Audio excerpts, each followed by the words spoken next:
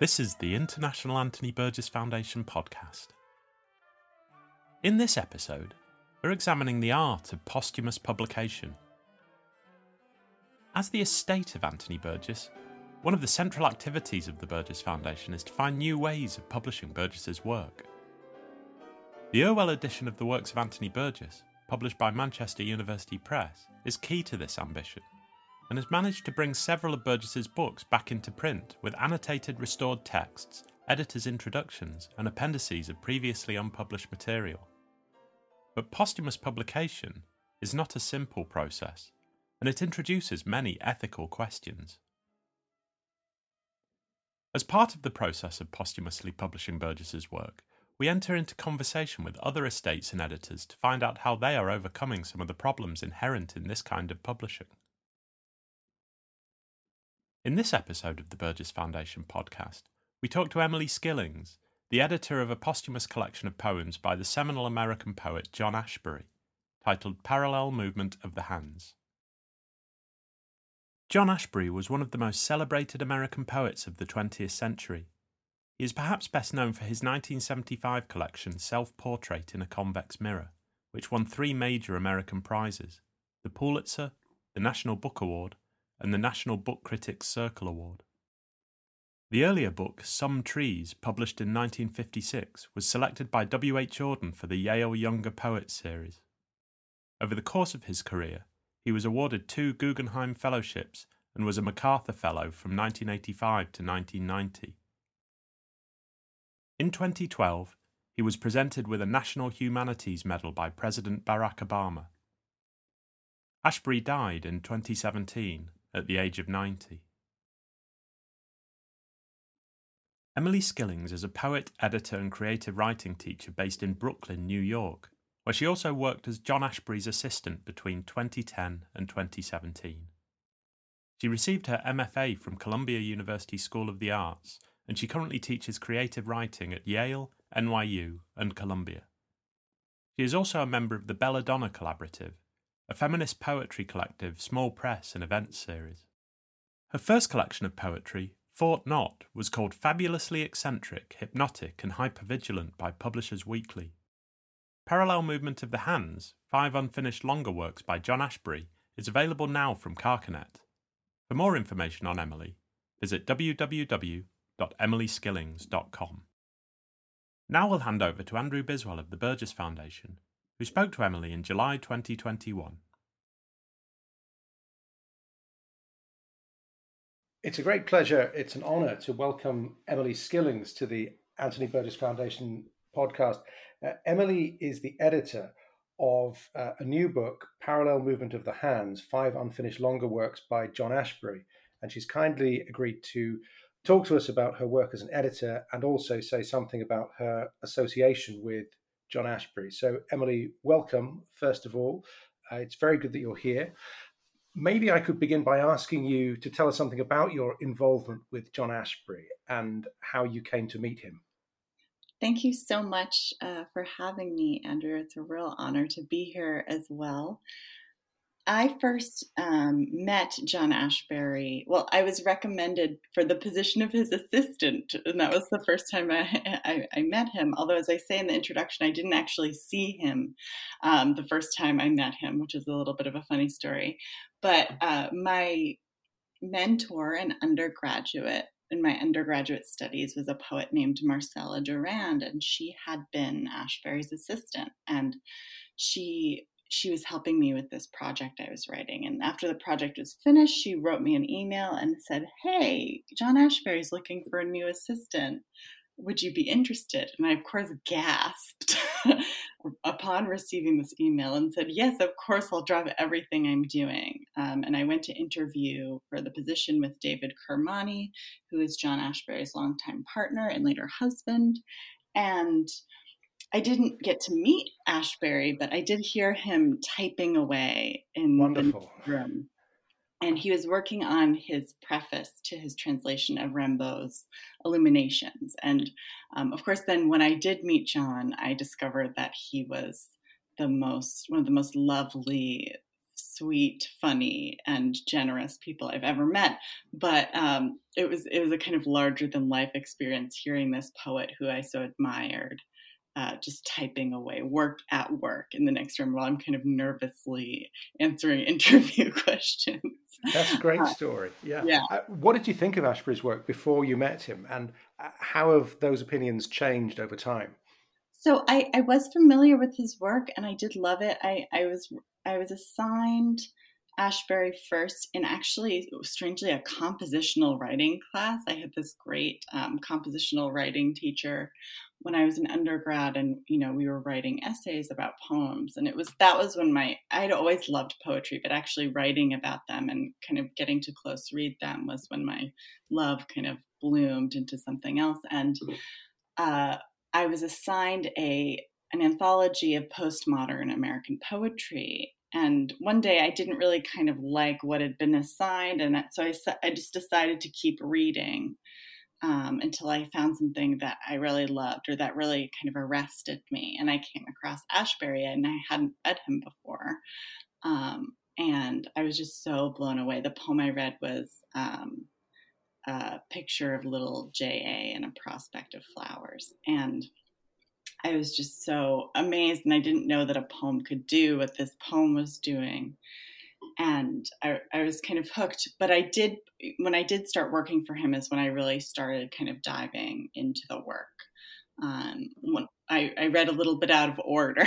So I think I started with Girls on the Run and read some other works. And I was always just amazed at how they varied from each other and how they created an environment that I had agency in to make connections inside. They weren't didactic poems. They were really like these things I could explore and make my own connections. And that was something I so appreciated and continue to appreciate about his work.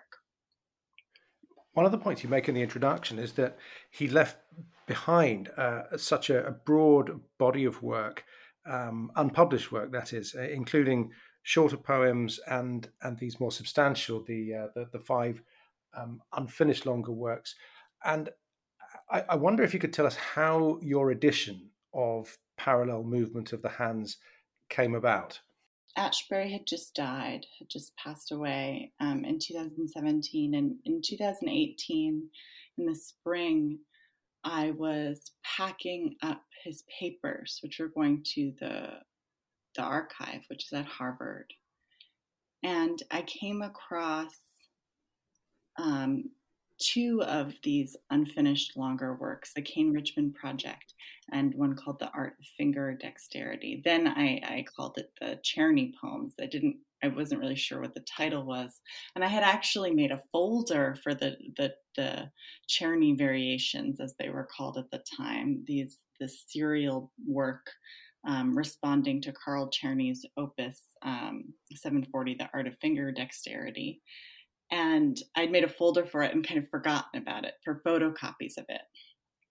And at the time, I was kind of putting together some poems that Ashbery had liked, but that he hadn't included in his more recent collections.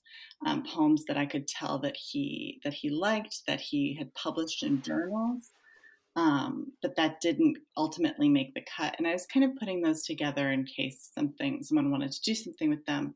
But then I came across these other works and I was so excited by them and I wanted to learn more about them. So I turned to people like David Kermani, people like Eugene Ritchie and Roseanne Wasserman, who were dear friends and also editors of Ashbery, and started to learn more about what they were and why Ashbery didn't publish them. And what I found was that while he liked the works and was obviously very invested in them, in fact, he kept revising them long after he had finished writing them in some cases.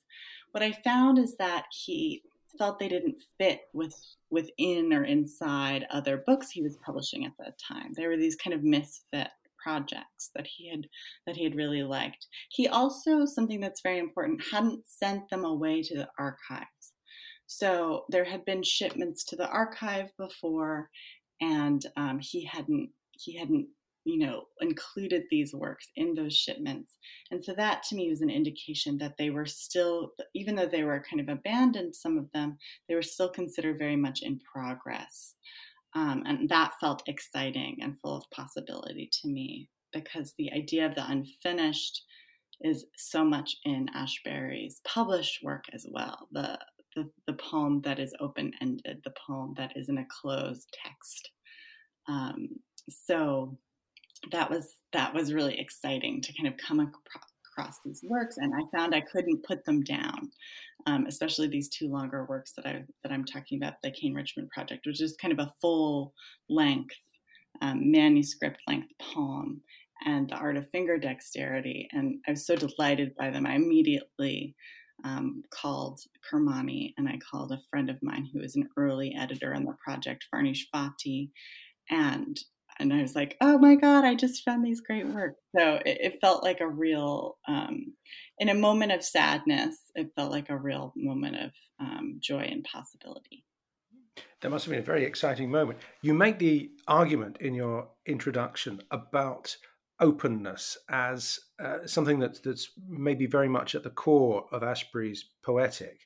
And I wonder if you could say more about the critical appendices and the introduction. And in framing the work, it seems to me you've also succeeded in leaving it open, in not trying to close down interpretation of it, which is a remarkable thing to have done in relation to this exciting and in many ways very challenging body of material. But tell us more about what kind of reader you felt you were addressing, and how your responsibility towards the openness of the work came through in your writing that goes around these poems. Thank you so much for saying that about the openness. That was something that I was really trying to keep intact, while also shedding light on a few things. And so I really appreciate you saying that. One of the models was, of course, Mark Ford, who edited Ashbery's collected volumes with Library of America. He did a wonderful job kind of bringing to light some of Ashbery's many references in those volumes. And while I wanted to do that, I couldn't be as comprehensive, right? It would have made the book much too long, and also I didn't know all of the references. But the most important thing that I wanted to do, instead of explain the poems, which I had no interest in doing, I wanted to provide some transparency in my more significant editorial decisions involved in the work. So sometimes, it was unclear. There was a typo and it was unclear what word Ashbery meant. There's a moment in the manuscripts where he has typed a word that could either be impatient or omnipotent. And those are two very different words. And even he was confused as to which word he meant. He had written impatient ? Omnipotent ? kind of in the margin. And so I had to kind of suss out which word would be the most appropriate, and also which word the misspelling more clearly resembled. And I found that even though the word started with an O, impatient was the likelier of the two, and it made more sense in the context of the passage. But I wanted to provide the knowledge that there was that decision made, right? And so for these kinds of things where I had to make a decision where it wasn't cut and dry, I wanted to leave a trace of that, so that someone in the future could come along and say, oh, maybe it was omnipotent, and that might be important to someone, and that someone might not have access to these manuscripts. So if they weren't a scholar. I also really wanted this to be a book for people who were both scholars of Ashbery's work or love Ashbery's work, but also people who were coming to his work for the first time. I didn't want it to feel overly academic or interpretive. I wanted it to be really open. And so the appendices are kind of like, if you feel like doing a deeper dive into the manuscripts, you can, but they're not necessary to read by any means. I also wanted to provide, because the spaces and context in which these poems were found is now gone, right? The Chelsea apartment does not exist anymore. Or it does exist, but it has probably been remodeled and is inhabited by someone else. I wanted to say where they were found, who found them. Kermani found a few of them, the manuscripts, where they were found, in what state they were found. And so a little bit of that provenance I wanted to be inside the work, but I didn't want it to interrupt the work. I didn't want the work to have footnotes or anything like that. And so that's why I included the appendices. So it's really just transparency with regard to my editorial decisions, so that someone could be interested in or disagree with me. Even that, I wanted to leave open that possibility. A little bit of contextualizing of the provenance, and also just when I could shedding light on some of the really fun and amazing and varying references in the poems.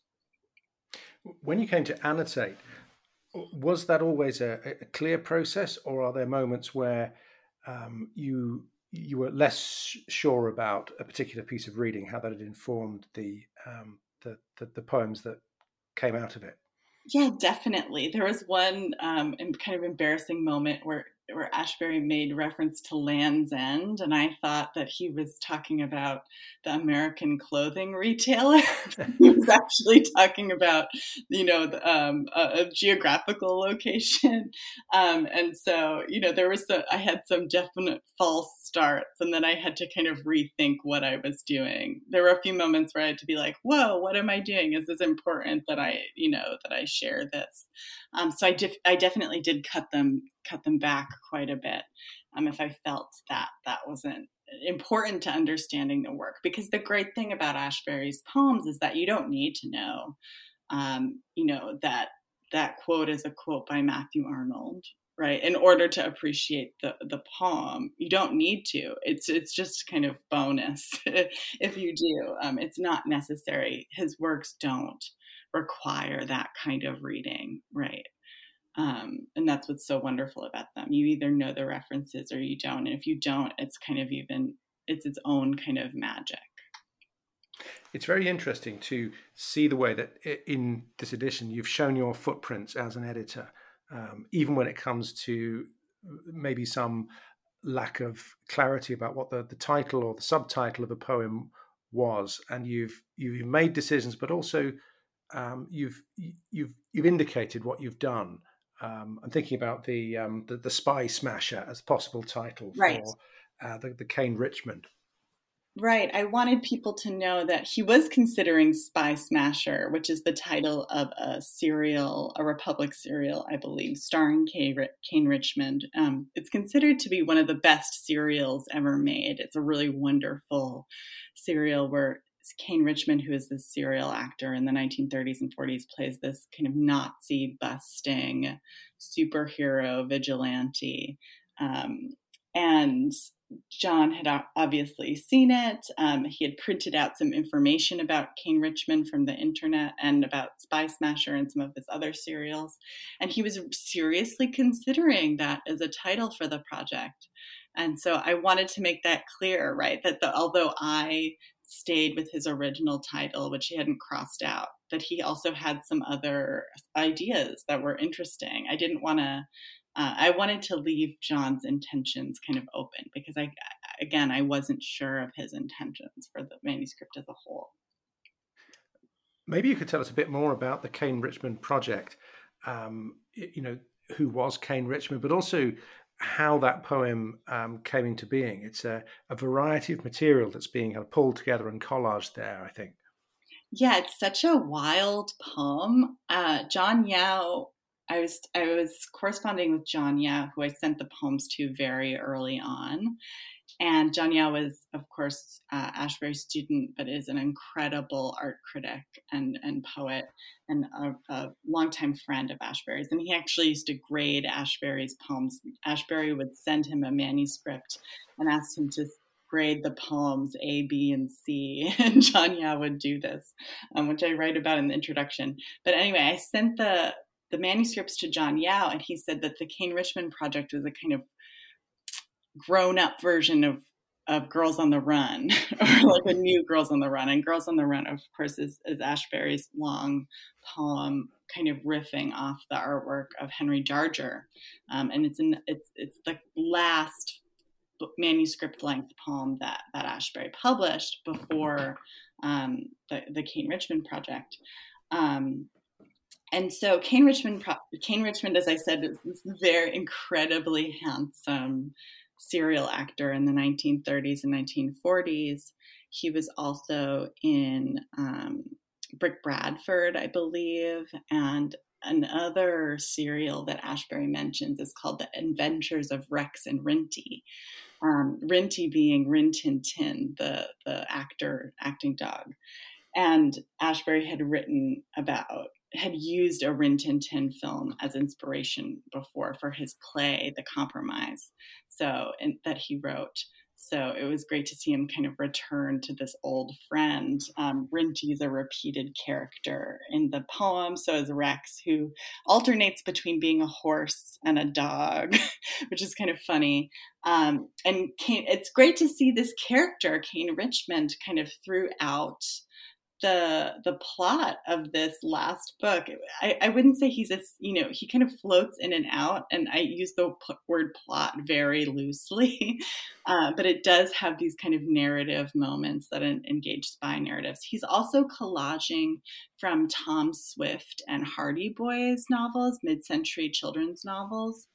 And so language, and I had those novels. David Kermani gave them to me. So that I could kind of trace how much John was collaging. And it was really interesting to see those as sources. So he had a lot of sources, and there's so many references to silent films, early American films in the text itself.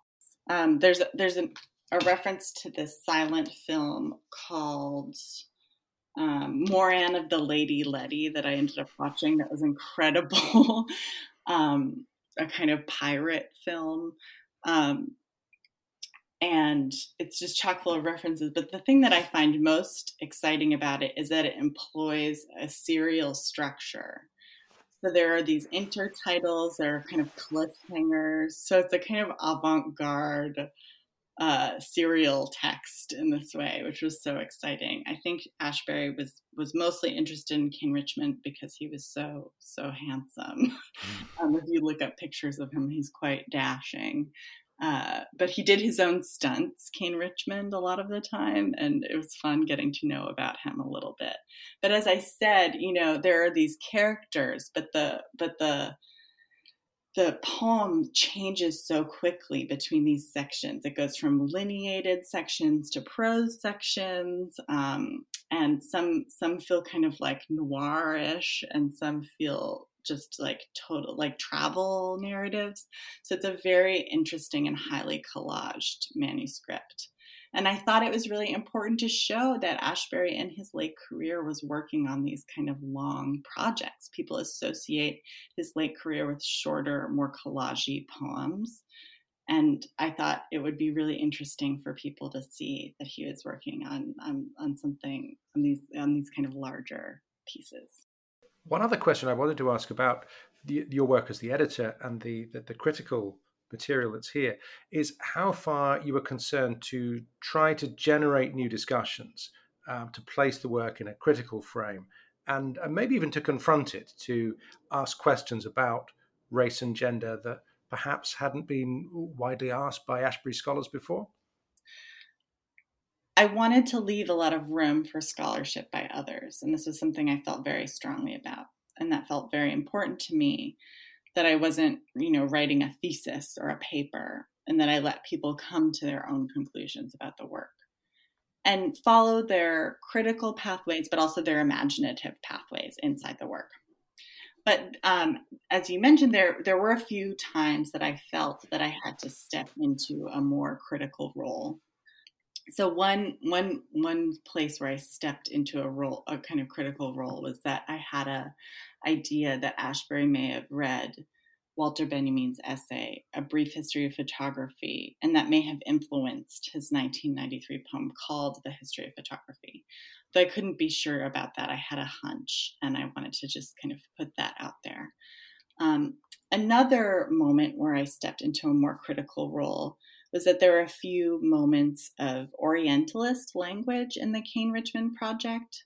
And this, of course, is not out of the ordinary for the New York School or any avant-garde tradition with its roots in modernism. There's a lot of that happening.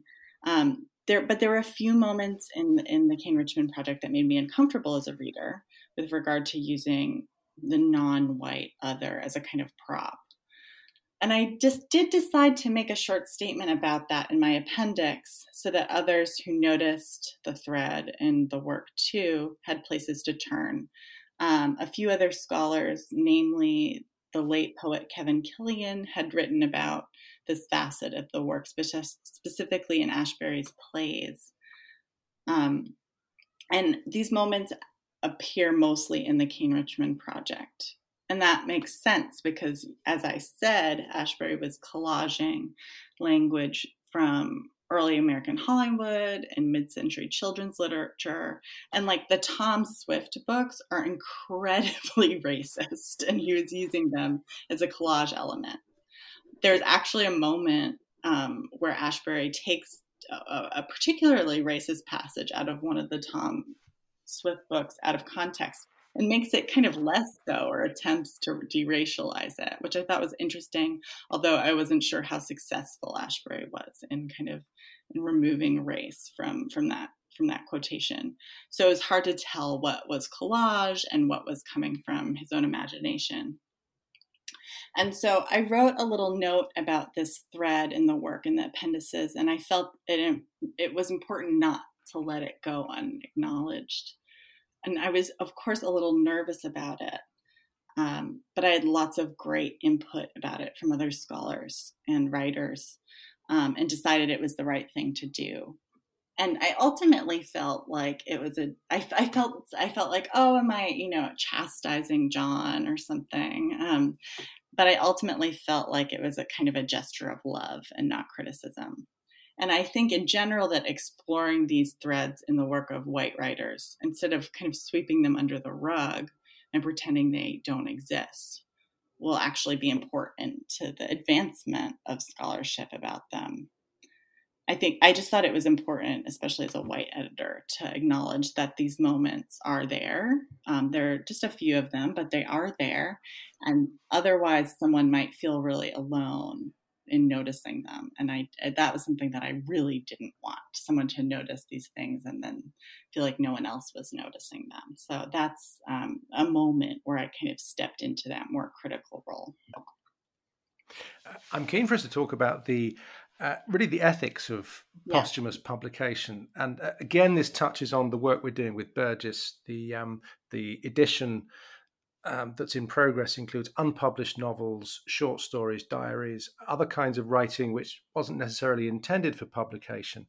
I'm sure you'll have had conversations with the Ashbery estate about what to do with work. You write in your edition that some work was designated as not for publication, and also the presence of this large number of unpublished and uncollected poems. So I wonder if we could talk quite generally, what kind of ethical problems do arise in relation to these posthumous publications and releasing?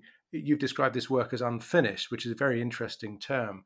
Do you arrive at any conclusions about this through having edited it and prepared it for publication?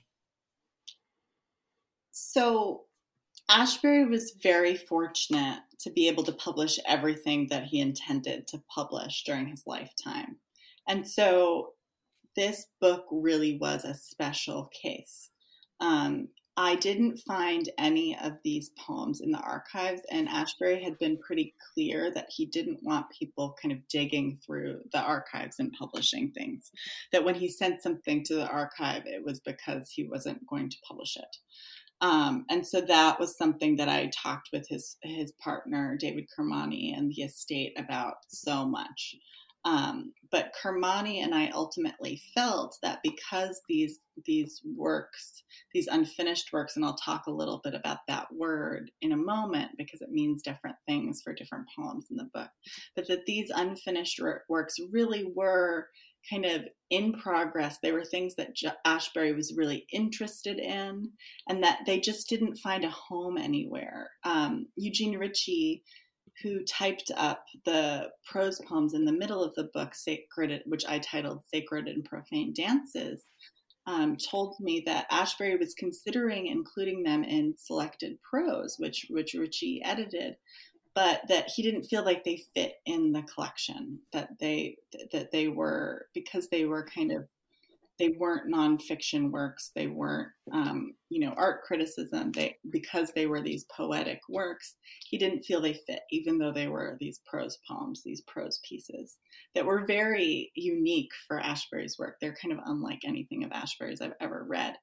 And so, and Richie told me something very similar about the Kane Richmond project. He was really invested in it. He was working on it over many, many months, but he didn't feel like it fit into anything he was publishing at the time.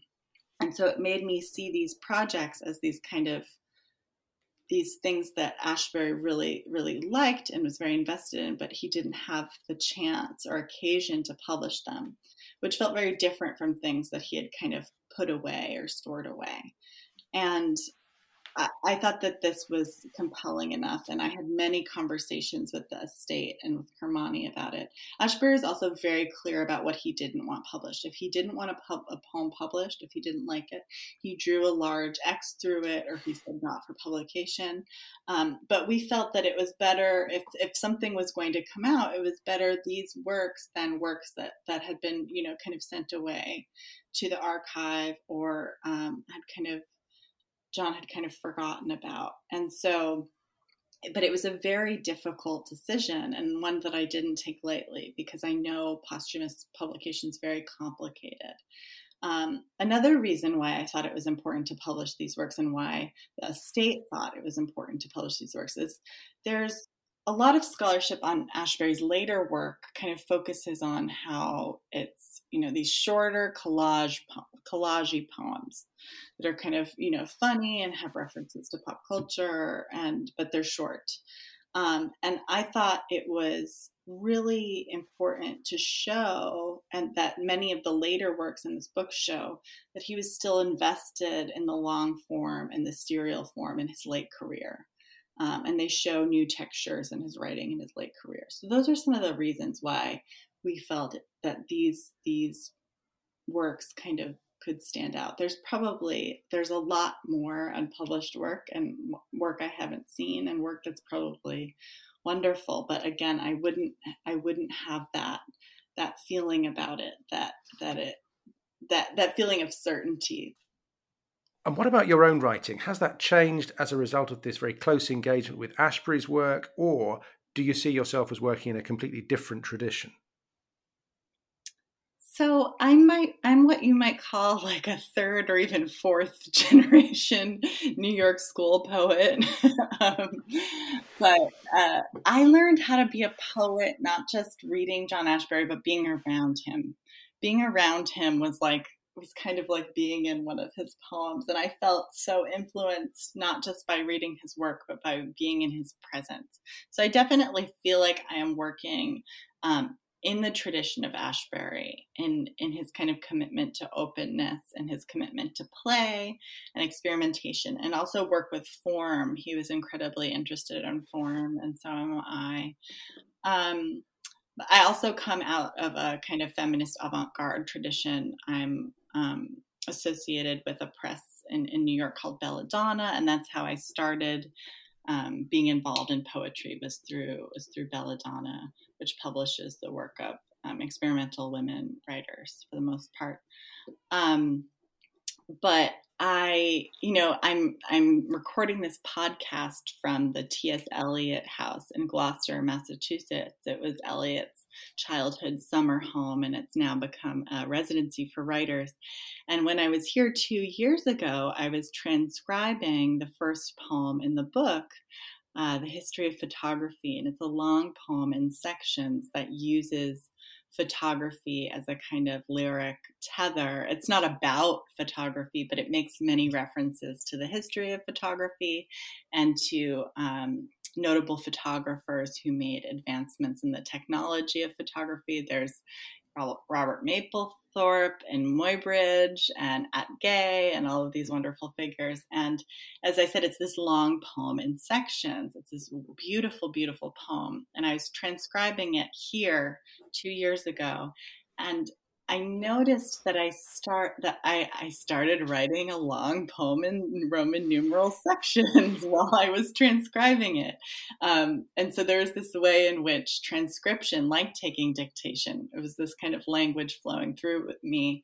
And it really influenced this poem I wrote called Balustrade, which was not quite as long as the Ashbery poem, but was also trying to do something. It was loosely about a ballet by George Balanchine and was commissioned by the New York City Ballet.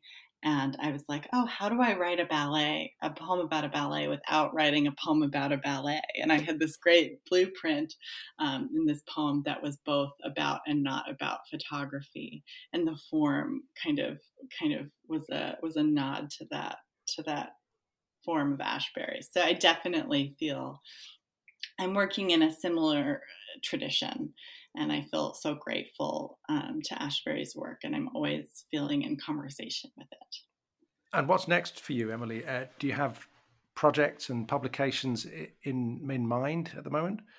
Yeah, so it's been really wonderful to be able to kind of swerve away from this project, which I've been working on, as I said, since 2018, and work on my own projects. I'm currently I'm tentatively stepping a toe into the world of fiction. I'm trying to write some short stories, and I'm also finishing up a collection, my second collection of poems. Well, we can look forward to all of that work. Thank you for joining us, and congratulations on what you've achieved here. It's a scholarly edition, which is also human and engaging and playful as well. That word again, meeting the needs of scholars and general readers alike. It's been a pleasure to have you here. Thank you. Oh, thank you so much.